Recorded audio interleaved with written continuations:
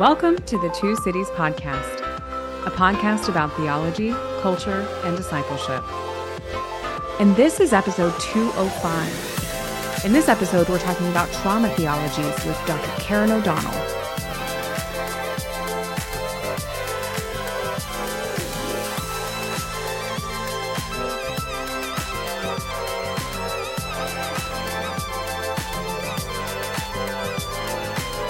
Dr. Karen O'Donnell is academic dean and lecturer in worship and human community at Westcott House at the Cambridge Theological Federation. She is the author of Broken Bodies and the Dark Womb and the co-editor of Feminist Trauma Theologies and Bearing Witness. And both of those are edited with our next week's guest, Dr. Katie Cross. Team members on the episode from the Two Cities include Dr. Grace Emmett, Reverend Dr. Nathaniel Warren, and me, Dr. Madison Pierce. So Grace, Nate, what were some of the things that you took away from our conversation with Dr. O'Donnell? I think I found it really helpful just to unpack what we mean when we're talking about trauma theologies, or like a way of describing that. And what I found quite helpful in Dr. O'Donnell's description of that was thinking about that along sort of two tracks. So trauma theologies being sort of for survivors of trauma and being a kind of means of theological justice. And she talks a bit about sort of post-traumatic remaking, and she kind of digs into why she uses that language rather than recovery. So look out for that. And also what it means to do theology from a place of trauma as well. So thinking about that kind of dual definition. So I found that really helpful just as a way of framing the whole conversation. And you'll hear that takes us in a few different directions, which was fun. Yeah. One of my takeaways is that continued important reminder of the embodied nature of theology. The theologies of lived and real experience of real people in the world and communities. So it seemed to me that trauma theology has a really great sense of that real life sense of theology, which I really appreciate. I was also encouraged by and surprised by the amount of theology and science that we ended up talking about in this episode, between brain chemistry and especially in the sense of how we remake ourselves in the process of just our biology, if you will, and her emphasis on cultural forms of meaning making, I thought were really fascinating and really helpful.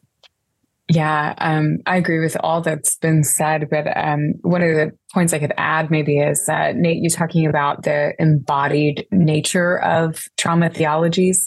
I also really appreciated her sort of naming that a lot of trauma theologians are writing from their own kind of social location or their social, cultural, theological locations, and really bringing that to bear in some of their emphases in their work. So really just appreciated so much of our conversation with Karen and the wide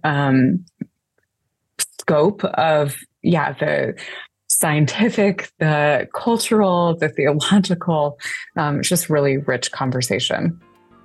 If you haven't already, please subscribe wherever you get your podcasts and leave us a review. And you can also follow us on X, Facebook, Instagram, or visit us at our website at thetwocities.com.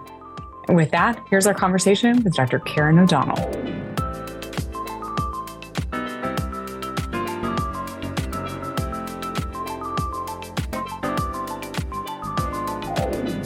Well, Karen, thank you so much for joining us. It's great to have you back. Thanks for inviting me back. I've never been invited back somewhere before, so this is very cool. Well, so Karen, we are wanting to talk to you. We've had an introduction to trauma, and we've been thinking about some sources of trauma, but we really want to think about trauma theologies. So what are trauma theologies, and maybe how could we differentiate those from trauma theories? Oh, it's a really good question. So trauma theologies, I usually think of trauma theologies in two ways. So firstly, they're theologies that are trying to do theological justice to experiences of trauma survivors. So that's might be theologies that are then about particular sources of trauma, and taking those into account and kind of engaging with people who have survived those forms of trauma. But the other way that I think about trauma theologies is kind of recognizing that all theologies emerge out of bodies. And the only difference is how good we are at acknowledging the bodies out of which things have emerged. And if that's the case, then one of the things I'm interested in is what kind of theology emerges out of traumatized bodies, and what does that tell us then about God? I'm thinking about this idea of faith-seeking understanding, and if the faith that emerges comes out of a traumatized body, a traumatized person with trauma experiences, how does that shape the understanding that then emerges? So they're the two ways that I think about trauma theologies specifically. And how would you differentiate them from trauma theories is a really good question. I tend to think of trauma theories as cultural forms of meaning making and understanding what is happening and taking place when one is thinking about and engaging with trauma. And so I would draw trauma theologies into a kind of parallel move, in the sense that too is seeking understanding, but that is that has a kind of spiritual theological root. And in some ways that makes it more complicated, because not only do you have to account for how people behave and for how individual bodies and corporate bodies behave, but you also then have these kind of assumptions about what God is like, what it means to be a Christian, what a Christian life looks like, what it means to be part of the body of Christ, which actually I think makes dealing with trauma more complicated. Because, the ultimate kind of theodicy kinds of questions are really rooted at the heart of these kinds of experiences. Although in my experience, trauma theologians are not particularly interested in answering or engaging with theodicies, largely because they don't see them as being particularly theologically helpful in any meaningful way. That's really helpful. Thank you. I appreciate that almost dual track in terms of thinking about what trauma theologies are for. And I wonder if we can also just talk about, what do we actually mean by trauma in this context? It feels like it's a word that has really broad currency, perhaps particularly in the last few years. How do you define it? How do you think it's kind of typically defined within trauma theologies? This is a really tricky question. And interestingly, I have a PhD student at the moment who's working in a very interdisciplinary way across education and emergencies and trauma and spirituality and trauma theologies. And he's finding that the language that's permitted in education and emergencies, so he's particularly thinking about education in kind of refugee contexts, would absolutely not permit the kind of definitions of trauma that trauma theologians are quite happy to work with. And so he's really kind of wrestling with, how does he build a bridge that will allow conversation between these two different disciplines, both theoretically, but also eventually in person as well. And that is really interesting to me, because it's not something I wrestle with in quite the same way. Primarily because although my work is interdisciplinary, it is largely rooted in theology, and therefore it's slightly less troublesome. That said, the definition of trauma is really, really tricky. There's a fantastic book by Lucy Bonds and Steph Krapps, which it's just a tiny little book, but really, from a kind of cultural theory perspective, really unpacks that. And if people are interested, I would definitely suggest they go and read it. And I'm conscious that I've talked and I'm still not giving an answer. So I'm going to try and give you an answer. I think the definition of trauma for the theologian really depends on what it is you're trying to do and who it is you're speaking to. So for me, I'm primarily talking to a Christian or Christian sympathetic audience. I'm always really clear that I'm not a psychologist. I don't have any capacity to diagnose people. And in that sense, I'm not particularly interested in gatekeeping what trauma is. If people understand themselves to be traumatized, then I'm happy to take that, broadly speaking, on face value.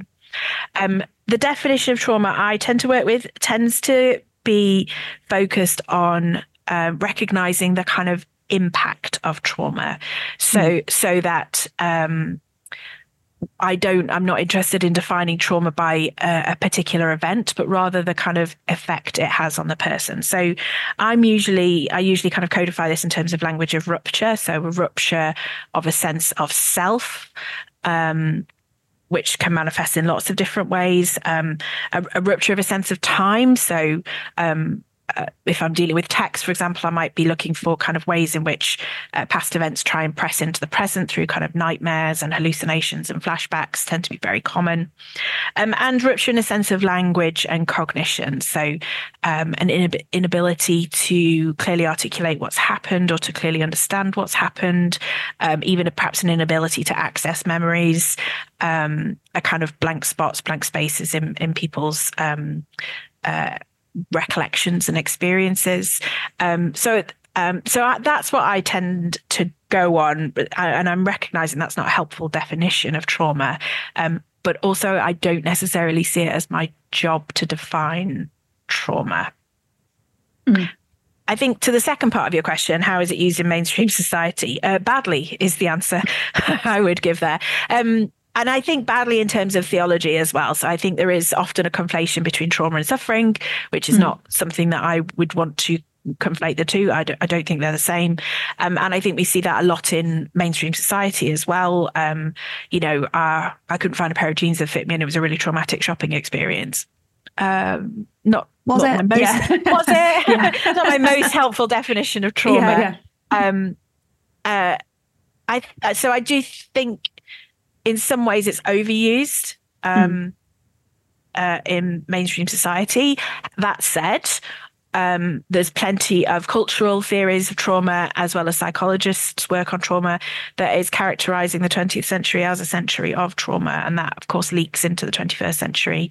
And that, is not to say that something new happened, but rather, the impact of global warfare that isn't, again, new, but is newly accessible in a way that even through all kinds of media, radio, television, newspaper, digital media in the latter part of the 20th century, has a massive impact on the access people have to trauma. But also we talk more about trauma because we have more language to talk about trauma. These are not new things that are happening, but people have more access to resources that help them understand what their lives are looking like. So maybe there's no surprise that we see more use of trauma. Some of it's bad, not all of it. Yeah, thanks for that, Karen. Really helpful and very insightful. And yeah, thank you so much. I think I have a thought, my question's kind of coming off of that. So on the one hand, defining terms, and I really appreciate, I think there's sort of almost negative or apophatic back coming into it. Yeah, definitely. Yeah. That's, I think, really, really great and helpful. Keeping that negative apophatic sense in mind, I want to ask you a follow-up with the what is trauma piece in this particular point. So to give you some background as to this and then sort of my experience of it. So I am Armenian American, come from a group of people who multiple massacres, pogroms, genocides. Yeah. And so in May of 1915, right after the genocide began, we hear the first usage of the term crimes against humanity. And so my question is to the humanity piece, the sort of group, the group thing, and the trauma of peoples, and how trauma theologies would think about not the individual person's experience of trauma, but as a collective whole, a collective identity piece of that. And so speaking of that, but then second question to kind of follow up from that. What would you say to in my case, people who the trauma and the telling of the stories of that trauma shape a group identity? And so, I think that we are a beautiful people apart from these events. But also, when I meet up with another Armenian or with my family, these are the stories that shape who we are. They're our experience of the world. our experience of the Bible in the U.S. as opposed to Lebanon or whatever. So, two things in defining if you can speak to the group piece, who we are as a people, and then when trauma becomes the sort of defining factor of a people or a person in their experience of the world. Yeah, thank you, Nathaniel. I think, can I take the second one first, in that the one of the things that you're looking for in terms of trauma remaking, I don't like using language of recovery or healing, which we can talk about if you want to, but this idea of remaking is an integration of the trauma experiences into one's identity, so that it no longer sits as a kind of raw, maybe raw is not quite the right word, but it no longer sits as a kind of repeated, rough, raw kind of reopening of a wound, but rather it is integrated. And I'm no expert on the Armenian experience at all, but I wonder if part of what eventually might happen there is that there is some kind of integration into one's identity. And that certainly happens on an individual level.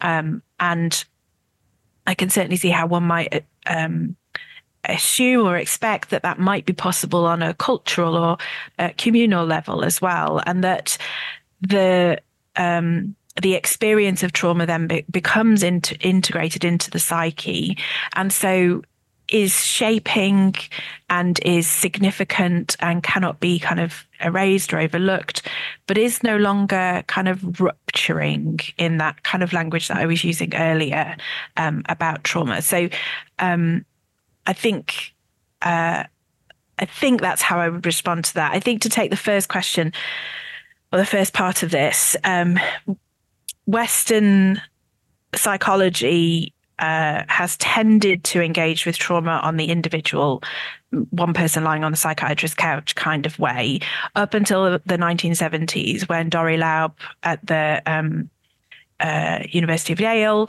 started the Holocaust Survivors Project, where he started recording people, and out of recording Holocaust survivors and their testimonies, recognizing that they were going to die and the stories of what had happened to them would be lost. That was his primary purpose, but the kind of process of doing that revealed so much about the nature of witnessing to these testimonies, and out of that work then is a whole range of work in different ways. So some of it in terms of cultural theory, some of it in terms of epigenetics, and the extent to which people trauma lives on in trauma is an embodied thing. So I always want to talk about trauma as something that sits in the body. And Bessel van der Kolk talks about trauma that gets lodged in the body like a bullet in the spine. And eventually things might kind of heal around it. So that might be that kind of integration, but it is really embodied. And so, yes, there's plenty of research that demonstrates second, third, fourth, fifth generation Holocaust from children from Holocaust survivors have elevated levels of cortisol in their bodies for no apparent reason at all. And so when we're talking about trauma, we are talking about observable things in one's body, which is, for me, but what differentiates it from suffering. So suffering is awful, but it's a normal part of human life. Trauma is not. It literally changes the brain pattern. It changes your hormone levels. It changes how your body is reacting and what your body is doing. And so we definitely see that generation to generation, and that's both in terms of DNA and in terms of story told. There are people better qualified than me to talk about cultural forms of trauma, but we certainly can't ignore it. And in fact, interestingly, I think it's David Carr. David Carr's work on the Bible and trauma is really interesting, as he traces a kind of trauma inheritance, particularly through the Hebrew Bible, which is really, really interesting. Kind of an ebb and flow of trauma experiences that are impacting on and on in the individual body, but also the body of the people of Israel. Yeah, so that's really really insightful. And you went exactly to where my sort of accidental next question. Always good. Yeah. Yeah. So I've been really fascinated with, and I'm going to get this wrong. So if there's actual like scientists listening, please forgive me. I did theology and science for a little bit, but so I've been fascinated by this process, epigenetic process called methylation, where an instance of trauma can actually change genes and be passed on from generation to generation. And so if that is the case, then I now experience the trauma in some real way, bodily way, as you would say, of the experiences of my grandfather and great-grandparents.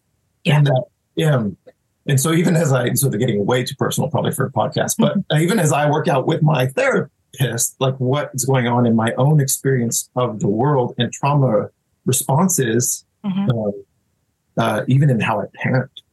Yeah. Being present, like at least in my mind, sort of being aware of the presence of the way that my actual physical genes have changed in the process of trauma at a very, and so this does two things for me. One, it connects me to others in a really, I think, intimate way. But then also, and this connects back to the theology piece, is that at least the way that what I imagine theology to be is it's a very communal exercise. And so, again, like you mentioned, the sort of psychological piece that psychology has tended to be more individual. My approach to theology is always very communal. We do theology for people. Yeah. In that way, that the experience of trauma and the trauma theologies, they sort of connect in this communal sense, not just with those in whom we as theologians are writing for or preaching to or in our pews, but the generations that came before us. Yeah. And that seems just comforting, but also horrifying. Yeah. Horrifying. Yeah. And there's some really interesting work to be done, if anyone's listening, on like the cloud of witnesses in I'm forever coming back to that, and I haven't done the work on it, but I'm really intrigued in this idea of what it means to be surrounded by a cloud of witnesses, many of whom were like martyred, persecuted for their faith, or simply are kind of trauma survivors, people that experience trauma in their lifetimes. What it means to be part of a body of Christ, if members of the body are traumatized, not just in this generation, but in generation upon generation, and trauma theologians are always obsessed with the Eucharist. But, if you have a high theology of the Eucharist, then, and you're kind of participating in the body of Christ as you share in bread and wine, where is the trauma sitting within that, if anywhere at all? And what's happening in that kind of ritual response, which you can certainly read as a kind of ritual response to trauma. I mean, Dirk Lang in his book, that I can't remember the name of, is arguing exactly that. That the Eucharist, the celebration of Holy Communion, is a repeated ritual response to a memory that the early Christian community can't access because it's been disrupted by time. I wish I could remember the name. Liturgy Recalled or something like that. I will have to put it in the show notes or something. Thanks, Karen. That sort of gets us towards a next question, which is something like, what are trauma theologies for? I mean, I'm curious what kind of groups them together. In my understanding, it feels like it's the sort of goal of trauma theology seems to be this kind of shared vision. But please correct me if I'm wrong. If it's something more kind of theoretical, then feel free to go in that direction instead. This is really interesting. I mean, what is any theology for? I understand it as attempts to broaden our insight into who God is and how, therefore, we should live. And so I would see trauma theology as having exactly that goal. It is an attempt for us to understand, engage with, reflect upon who God is when these things have happened to us, and not just to us, but, as we've been talking about, generation upon generation and throughout the biblical scriptures and, the kind of surrounding narratives, but also how, therefore, should we live? And for me, I think the purpose of the kind of trauma theological work that I'm trying to do is to write better theology, which is such a unhumble thing to say, isn't it? But I think I'm continually frustrated by theological discourse that is abstracted from embodied contexts. And that doesn't mean that I don't think you can't do systematics or you shouldn't do systematics. You should, but systematics doesn't have to be this kind of thing that exists only in a ivory tower and pretends a neutrality around the kind of body out of which it's emerged. I think the aim of the trauma theologies that certainly that I'm engaging with and the ones that I like best are trying to write better theological ideas to broaden our theological imagination.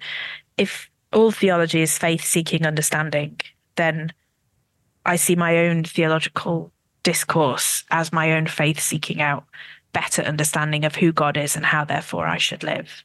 I'm not sure how specific that is to trauma theologies, but I certainly would see trauma theologies within a broader kind of subset of or contextual, constructive, practical, sometimes systematic. I find the divisions within theological academic ways of studying really unhelpful. And I think in some ways, trauma theology resists some of those neat boxing away of ideas into particular categories. I remember, I think, in The Dark Womb, you describing wanting to have a theology that is habitable and provides shelter. And hopefully I'm kind of remembering the phrasing there correctly, which has really sort of stayed with me because I thought, well, what sort of beautiful goal to have. And it feels like, I mean, that's true of all types of theologies, but perhaps maybe particularly true in the case of trauma theologies. That feels really acute as a goal to have.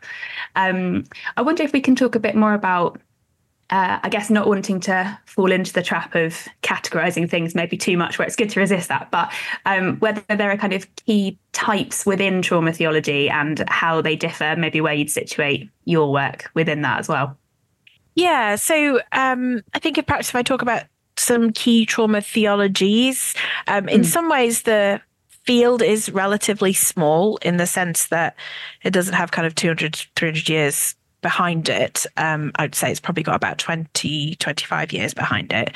And so there are lots of really good trauma theologies, but they're not necessarily really easy to categorize in together. So I think we've kind of mentioned this a little bit already, but there is a strand within trauma theologies that is a very biblical scriptural approach to engaging with trauma theology. So you've got people like Erica Dunbar, David Jansen, David Carr, who are reading either individual narratives. So Erica Dunbar, for example, reads the book of Esther as a narrative of sexual trafficking, which is just and trauma experience, just a phenomenal reading of the Book of Esther, or taking kind of very broad sweeps. I think it's David Carr that looks at basically the entire biblical text and reads that through a trauma lens. So reads that through a kind of recognition of some of these kind of symptoms of trauma that we talked about already,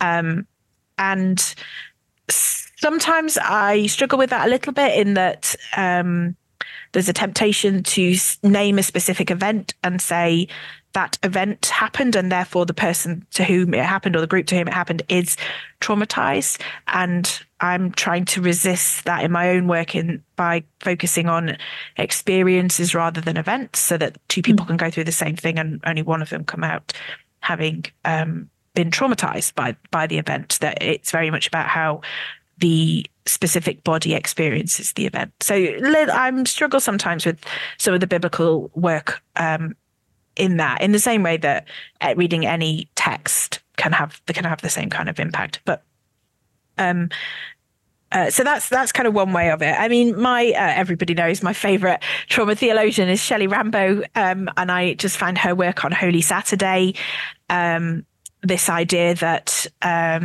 she has this wonderful phrase about how preachers and theologians want to rush from the cross to the resurrection, and they forget that there's a whole day in between, and that is a day in which there is mourning and grief and there is no resolution. And I find that really helpful. I think one of the things that led me into doing this work myself was a sense that I had, after experiencing my own experiences of reproductive loss, which I had experienced as traumatic, there was a real push for me to be well, and to be kind of theologically and spiritually well as quickly as possible. And that was one of the things that really kind of tipped me over the edge into being very unwell. And wanting to, instinctively feeling like I wanted to resist that, and finding within Rambo this language of Holy Saturday, this theology of remaining, in which there is darkness and there's grief and there is no sense of understanding that the Spirit is still at work in that place. In fact, the Spirit is deeply at work in that place. So I find Rambo and her kind of pneumatological trauma theology really, really helpful in that. Serene Jones, who, kind of one of the very early writers, in fact, she's Shelley Rambo's PhD supervisor, so very early and influential. She talks about trauma as a disordering of the theological imagination, which is lovely language, but then she really leans very much into a kind of idea of trauma that can be healed. And I just don't really like the language of healing. I find it unhelpful theologically in terms of what expectations are about how God might intervene into experiences of trauma. So Jones is interesting because she was early and she's done a lot of really interesting work, but she's not necessarily where I would go for a kind of theology of trauma that helps me particularly. And I've alluded to it already, but so it's a running joke that trauma theologians, no matter where you start, you end up talking about the Eucharist. And for, like, you can resist it all you like, but ultimately the Eucharist is about a body that is broken. It's a place where bodies and memories come together. It's around ritual and repetition, which are both characteristics of how trauma can impact on women's bodies and what you might be seeking, and in the kind of ongoing aftermath of trauma. And so it's perhaps no surprise that trauma theologians often end up thinking about trauma. So that happens in lots of different ways. So Dirk Lang kind of talks about early Christian practice. He's looking particularly at the Didache as which has no mention of the cross, and he says it's got no mention of the cross because the early Christians are still so traumatized that they can't access the memory of the cross. I don't think he's right, but I like the idea of it.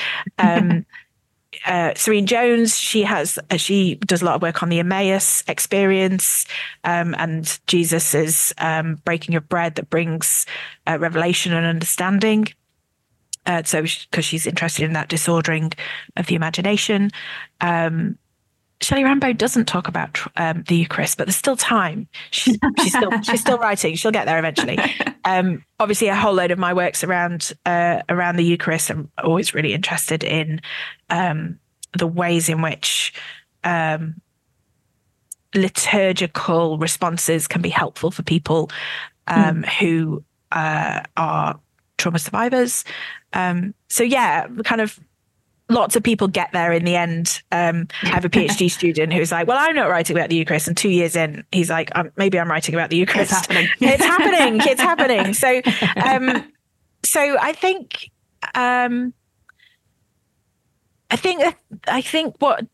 what counts for the difference is where you take your sources of authority from. So I don't tend to start my trauma theology out of biblical text, although I engage with biblical text sometimes as well. But also how tightly you're holding on to your theologies.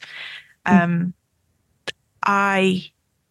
have done a thorough deconstruction and I'm coming back up the other side of it. And so there's a whole load of stuff that I hold quite lightly. If you look at somebody like Serene Jones, she's a deeply committed Calvinist, and that absolutely colours what her theologies look like. I'm a reasonably high Anglican. I have a pretty high theology of the Eucharist. That colours how I want to talk about the Eucharist as well. So yeah, I think there's a deeply kind of confessional element within this as well, that trauma theologies tend to be quite personal. And you can see that kind of written large. Dirk Lang is a Lutheran. His book's all about Luther and how if we engage with the way Luther writes, we might better understand both the Eucharist and traumas as well. That's so helpful. Thank you. Yeah, it's good to have that kind of sketch of how different people are sort of interacting with that topic and where those variations take us. Although all roads lead back to the Eucharist anyway. Of course they do. Yes. I need it on a T-shirt. Yeah. I have a follow-up question to something you said that just sparked my interest. You sort of talking about the Eucharist, and you said you, I don't know exactly how you phrase it, but kind of wary of the healing idea conceptually. But you were talking about it in the context of the Holy Saturday idea. So can you connect for me what you would imagine in the context of healing, because you don't like that word, what resurrection does on Easter Sunday? In resurrection, maybe in the context of Eucharist, but I think you get it. So I don't usually want to frame the Eucharist around the passion and death and resurrection. I would opt for a more incarnational theology of the Eucharist, so that the Eucharist includes, when Jesus says, "Do this in remembrance of me," that includes the death and resurrection.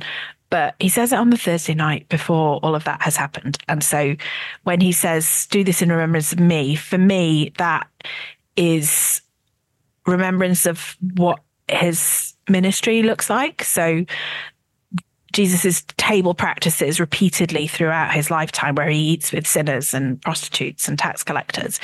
And he performs miracles of abundance and generativity and feeds and nourishes people, of which the death and resurrection are an important part, but are only one part of what Jesus's life and the incarnation is all about. I recently heard Kelly Brown Douglas say, well, she was talking about the creed and how when we say the Nicene Creed, we basically skip from Jesus is born to, and then he dies, like in the next line. And she wanted to kind of provoke or challenge the idea that Jesus is only born to die. Of course, Jesus's death and resurrection are really theologically significant, but I would want to position the Eucharist as not necessarily being only about that. And that's what my PhD was about. So you can read Broken Bodies if you want to read more about that. So how do we link that to healing? Well, so for me, that would then link much more into Jesus's ministry rather than this kind of, this kind of ongoing ministry of healing, this sense that he doesn't just kind of click his fingers when he turns 30 and everybody in the kind of radius is healed, which is facetious, but I think that's how sometimes people can look at the resurrection. So when we say people tend to, certain types of Christians want to kind of claim this victory in Jesus's resurrection. And there is a victory in Jesus's resurrection, but it's an eschatological one. And it's one that I would want to very strongly say we see glimpses of now, but not in fullness yet. The reason I resist healing as a term is partially because the way that I've done with trauma survivors, they resist the language of healing and also the language of recovery because it's kind of backwards looking. But healing has these kind of unrealistic expectations as to what has happened. There is no after with trauma. It's always there. So in the same way that an alcoholic might have not touched a drop for 30 years, but still call themselves an alcoholic. So a trauma survivor is always a trauma survivor.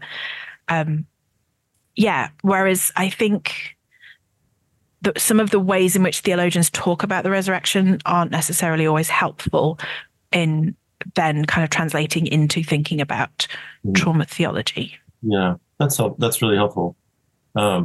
if I can, just a real quick follow up. The way that so as an Episcopal priest, we're in communion. Yeah, absolutely.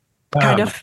The way that we the way that we should, or the way the tradition has talked about the Eucharistic feast is it's a little Easter. Mm-hmm. So these like little experiences of, well, the eschaton, perhaps. So is there, in that, you're saying like the resurrection is for the eschaton, is there moments of respite, could we call it respite, on Sunday when we partake? That it's not healing? Because your description of why the term is problematic seems right on. So what happens in those little Easters on Sunday mornings when we partake of the body and blood of Christ? I think that depends on the trauma survivor, but there is survival in that. Mm. And so some of the language that instead of recovery or healing, I often use remaking.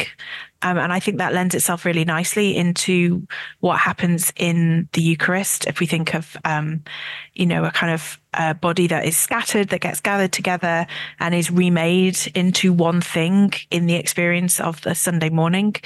I happen to live in a theological college where our Eucharist is Thursday night, so Thursday evenings.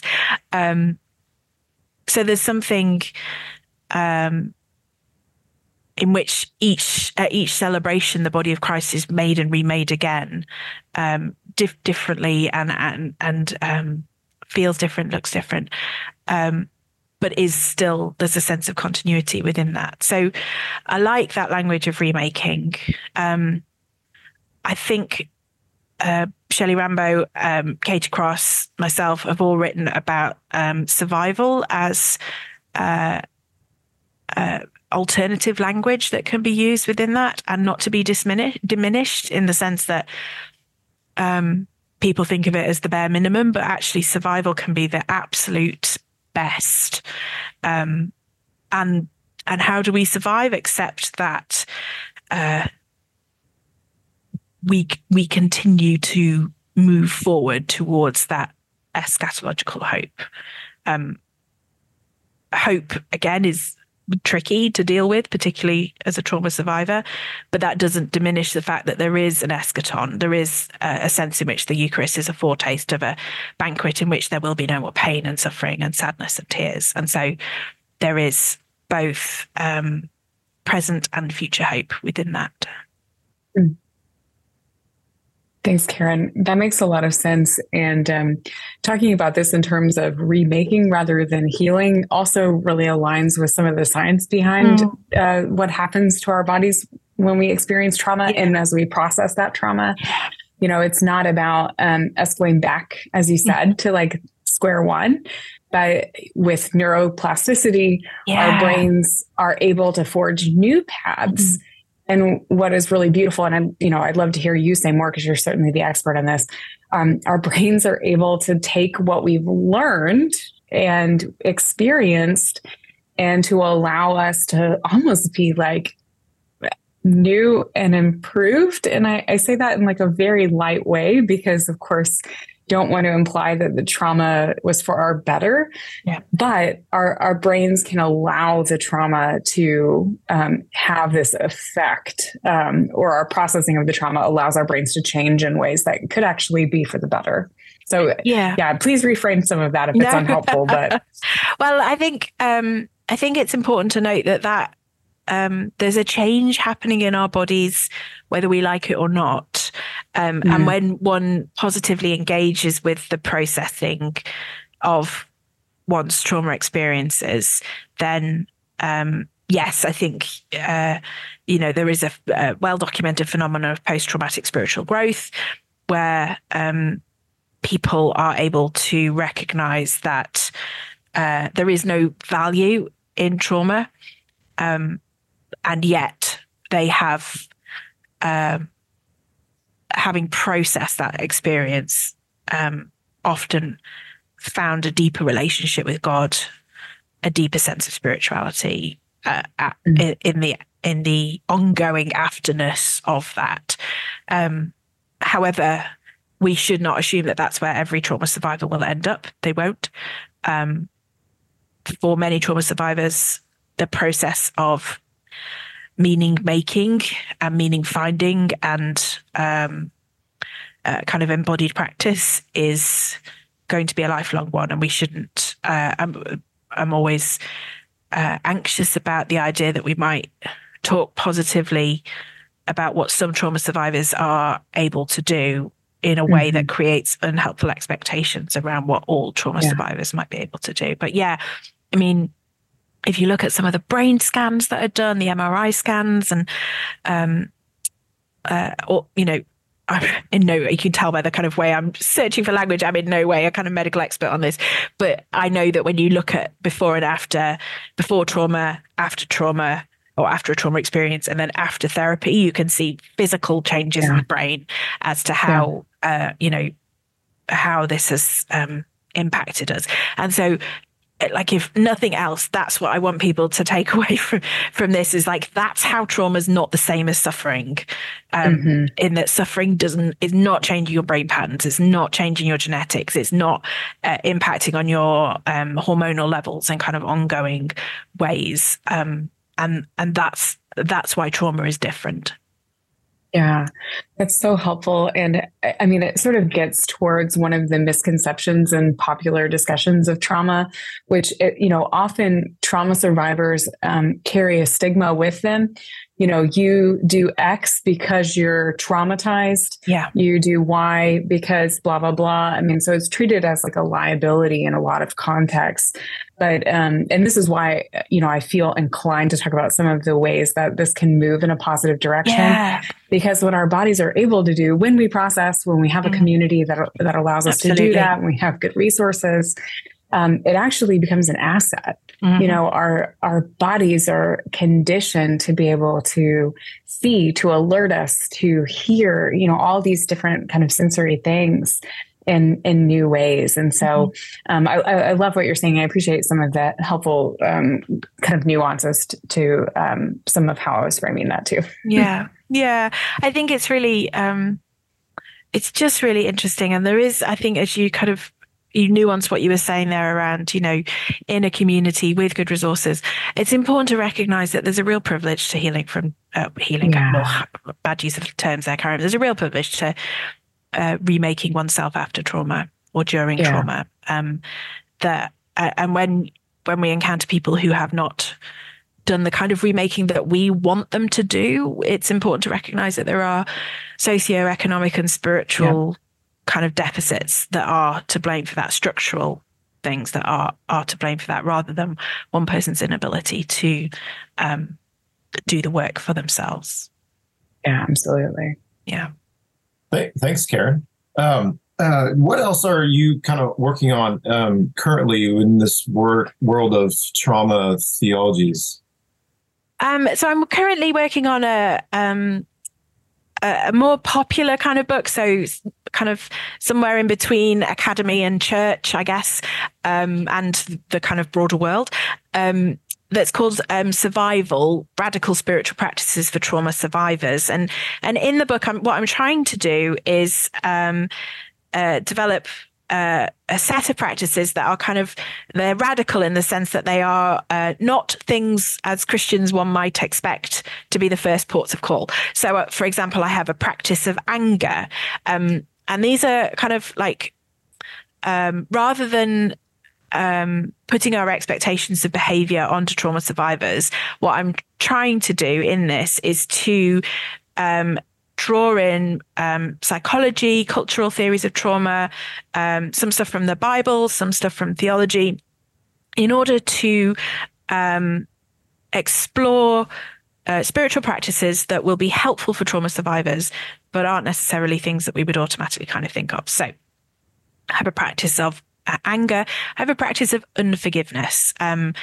So I was particularly interested in unforgiveness because there's a lot of people who say, oh, I went to tell my priest what happened to me, and the first thing he said was, have you forgiven your husband for beating you for 30 years or whatever it was. I don't mean to make light of domestic violence there, but the Christians panic and ask for forgiveness really, really quickly.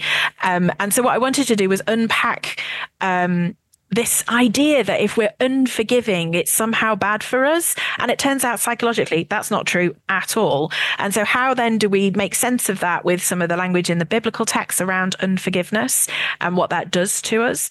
And so I developed, I kind of did a whole load of research on this and then developed a practice that's borrowing from our Jewish brothers and sisters of a practice of kind of sitting shiva in unforgiveness and practicing being unforgiving consciously with the recognition that that will do some trauma survivors a lot of good.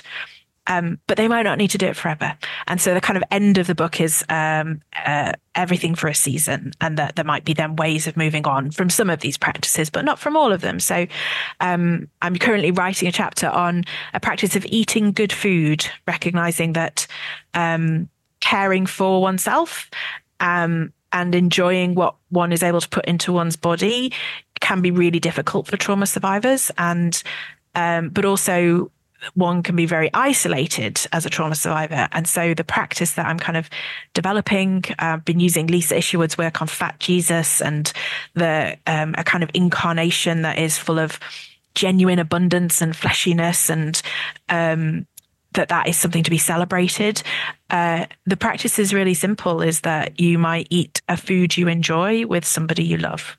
And so that might be a cheese toastie with your friend, or it might be, a 9-course meal with your lover. It could be anything. But that too is a spiritual practice that brings us closer to God. So I'm partially trying to kind of, over the years, lots of people have said, well, this is all great. These are the kind of things you've written are really great, Karen, but what do I do? And so I'm trying to address a little bit of that of like, well, here's some things I think you might be able to do that might be both good for you as a trauma survivor, but also as somebody who might have a faith and is trying to do that kind of faith-seeking understanding job. As you work through your trauma. So that's what I'm working on at the moment. I'm aiming to have it finished by Easter 2024. Wow. And it will be out later next year, I imagine 2024. Yeah. Yeah. Oh, I can imagine that a church would be an incredible context to read that in with a number of different people from different Yeah. And so I imagine it as it's the kind of thing you could pick up and kind of read cover to cover, but also that you might dip into things. Each chapter includes an embodied practice. So I have an angry rosary practice with meditations on texts of anger within the Bible, rather than the kind of traditional texts that I use. I have a practice of pleasure and masturbation as a good thing that might bring you closer to God. So I'm looking forward to the ways in which people respond to that chapter.